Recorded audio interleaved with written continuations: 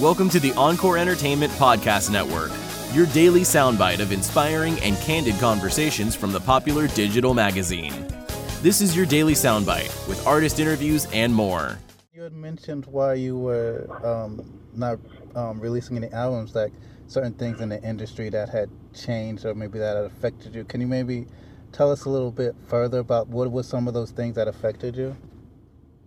I feel like me as an artist always trying to evolve and trying to recreate myself. I didn't feel like it was necessarily being accepted in my genre. The digital age has really changed.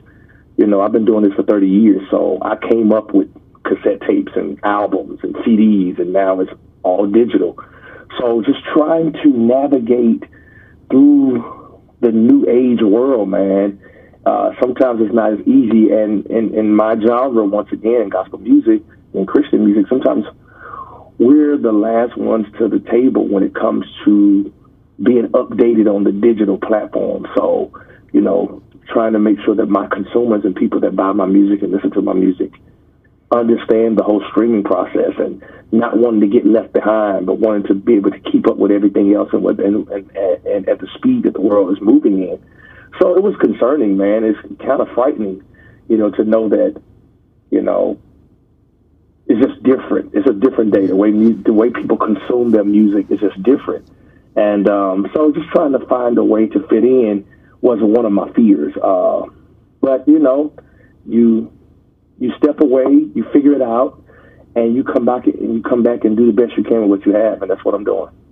We're also really during this time, as we're reaching out and interviewing different artists and people in the industry, just asking them, especially during this time, you have many people who may not, who are isolated and who can't do their normal things, or whether they're working from home or whatever. We're just asking if different artists, if they could just share any encouragement, or even what is their typical day like, and maybe that can help encourage somebody else. Man, a whole lot of faith, a whole lot of prayer, and a whole lot of trust and believing God that He's going to bring us through the situation. And I'm not trying to be over spiritual or deep, but this thing is real. This thing has affected the entire world. And in my position, and people who do what I do, as an artist and a gospel artist particularly, my income and my livelihood is based on people.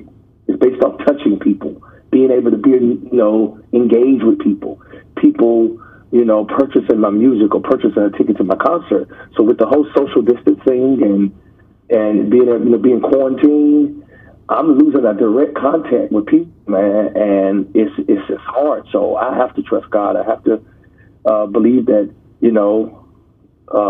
God is going to turn the situation around and just have faith, not walking in fear at all. I'm not afraid, but I am aware. I'm concerned. I have a family. So I just choose to trust God. And this is the thing I say.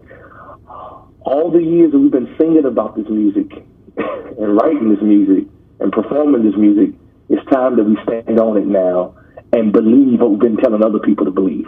You understand what I'm saying? Yeah.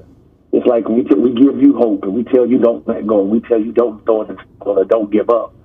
Well, now that it's in our face, we have to now not only sing about it, we have to apply it and believe that for our own lives.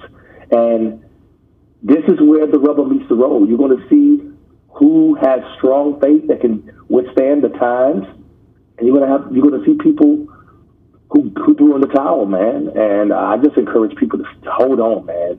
We've been through a lot of things in this life, man, and maybe we haven't seen anything like this. But this too shall pass. Nothing lasts forever. The race is not given to the swift or to the strong, but it's given to the ones that endure to the end. So you have to keep running, keep praying, keep believing, and I think we'll be okay. I know we'll be okay. Thank you for listening to the Encore Entertainment Magazine podcast. Be sure to subscribe and share with a friend.